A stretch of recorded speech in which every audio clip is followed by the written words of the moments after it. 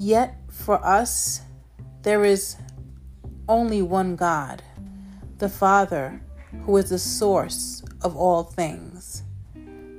Corinthians 8:6.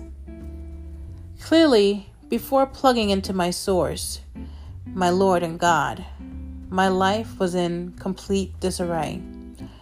I had been in therapy for 20 years, but wasted my time lying and omitting important details of my life, my childhood, and my marriage, my abusive friends and boyfriends, all due to my deep-rooted shame. A little over a year ago, I began the slow process of inviting God into my life.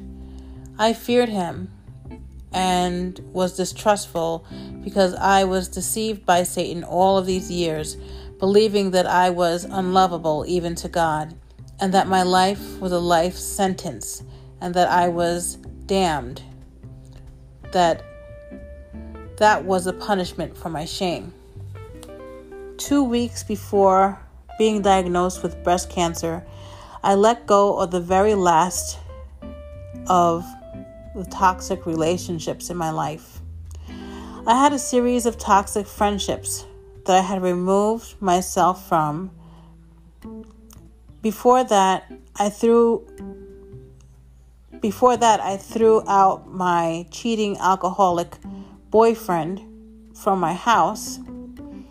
And without all of the friends that I used to have, I suddenly found myself alone. Then I got the news about having breast cancer, and as my doctor explained the next course of action over the phone, I heard laughter in my head. The laughter of the enemy saying, "Ha ha, it sucks to be you. You have cancer, and now you have no friends." But as I jotted down the instructions given to me by my doctor, I repeatedly wrote in my notebook how I was grateful, that I was thankful to God for the prompt discovery, and that I loved Him and praised Him. At first, it was so hard having no one to turn to. I missed human contact, conversation, and wished that I had my friends back. But as I sat in my despair, it was suddenly just me and God. And so I plugged into my source, my God.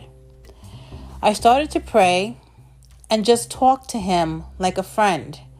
And little by little, the need or urge to be surrounded by my old crowd just disappeared. And the Lord opened my eyes to see those still standing in my life. My aunt, my brother, my sister, an old friend of 30 years who I've known and loved since high school. The constants in my life, those who had true and unconditional love for me. In addition to my source, I started to learn to lean harder on the wonderful support system that perhaps I had taken for granted until now. I have a wonderful domestic violence therapist that is helping me to overcome the many traumatic events in my life from childhood to present. I also have the absolute most amazing psychologist who has been helping me overcome my eating disorder, in addition to changing behavior patterns that have left me stagnant for so many years. I stopped lying and omitting and started being honest, transparent, and open to confronting the trauma that has led me to a life of shame, abuse, and people-pleasing. I've worked hard. Also, my church became a major part of my support system. My pastors and fellow church members began to call me, check on me, pray for me, build loving relationships with me, and pray with me. I also belong to a program for people who have eating disorders. I have a sponsor who is kind, compassionate, and relentless when it comes to me. She is a friend and has stopped me from giving up on myself and reverting back to my old ways of dealing with depression, stress, and anxiety, which was by binge eating. I began to participate more in these meetings for those who suffer from eating disorders. I spoke with honesty and transparency.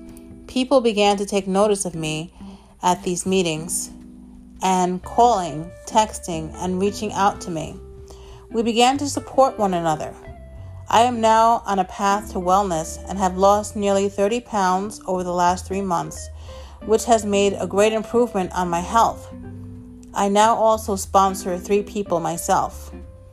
And my thoughts go back to the day when the enemy's laughter rang in my head, saying, "Ha ha, it sucks to be you," because as this cruelty played in my head, I had combated it with words of praise and gratitude to God.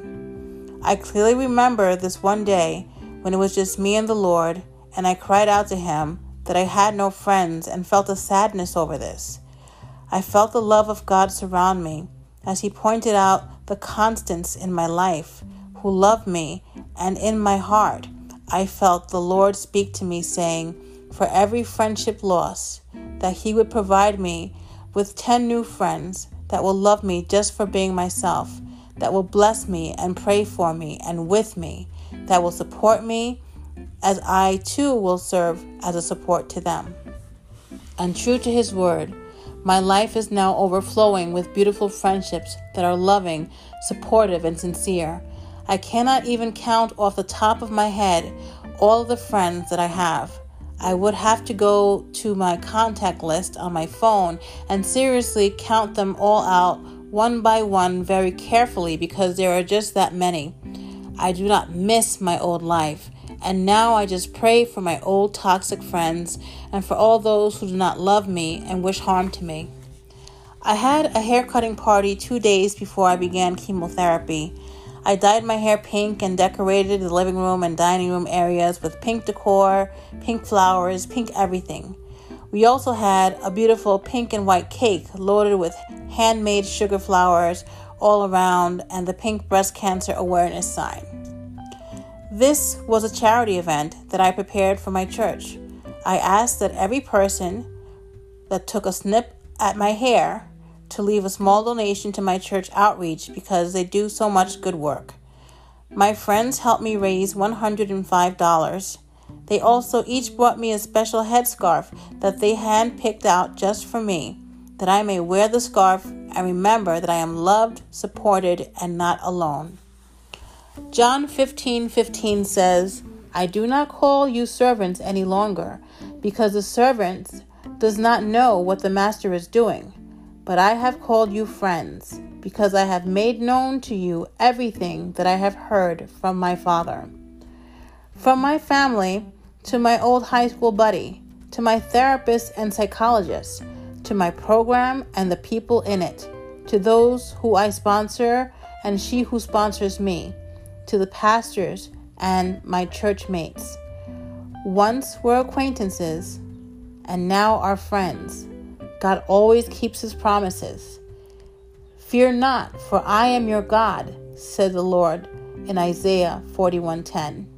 I will strengthen you. I will uphold you with my righteous right hand.